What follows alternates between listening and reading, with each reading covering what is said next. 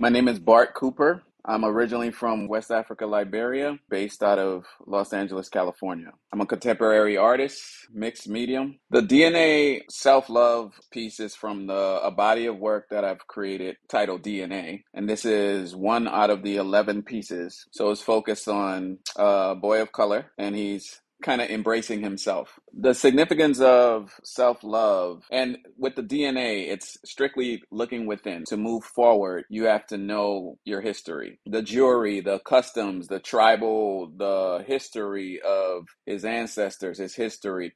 He's embracing those things to be able to project into the future. So he's looking in with internal and healing within to be able to express that externally.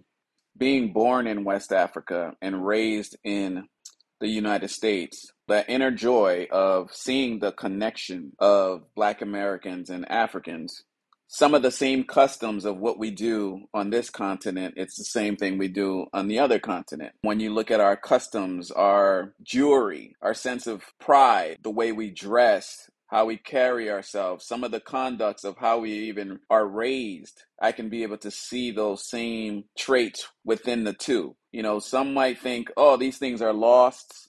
But when you embrace and look within yourself, this DNA, these things are already embedded in us to this day, you know? And working on this piece was to be able to look within tribal customs and how it relates today and how we apply it today. From the jewelry wearing, like you see today, when you look at the hip hop culture, you see people wearing jewelry and the flashiness and stuff like that. Well, if you go to certain tribes in Africa, jewelry is a big thing as well. It shows status of your tribe. It shows beauty. It represents your title. That's similar to the hip hop culture. It gives me that sense of joy.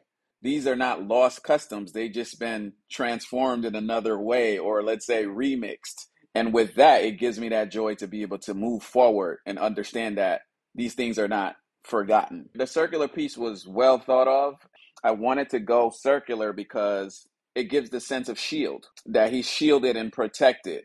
You know, him hugging and embracing himself frames it in a perfect way where it's like you're looking in a mirror. So like when you look at that piece, it's gold foil.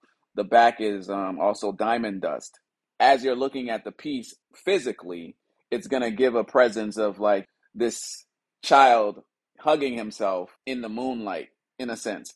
Hence the circle as well, but the background is kind of riddled with diamond dust. So like, you know, once the light hits it, it has that sparkling and the sheen and the glitters and the, you know, the sparkling of the stars and stuff like that. So it's just giving that sense of value and worth of who you are as an individual when you're looking on this piece. You know, it immerses you, it pulls you right in when you're looking at it. The gold leaves sprinkled out throughout it, it's a representation of worth, wealth, who you are, the self-worth and the self-wealth of who you are within yourself.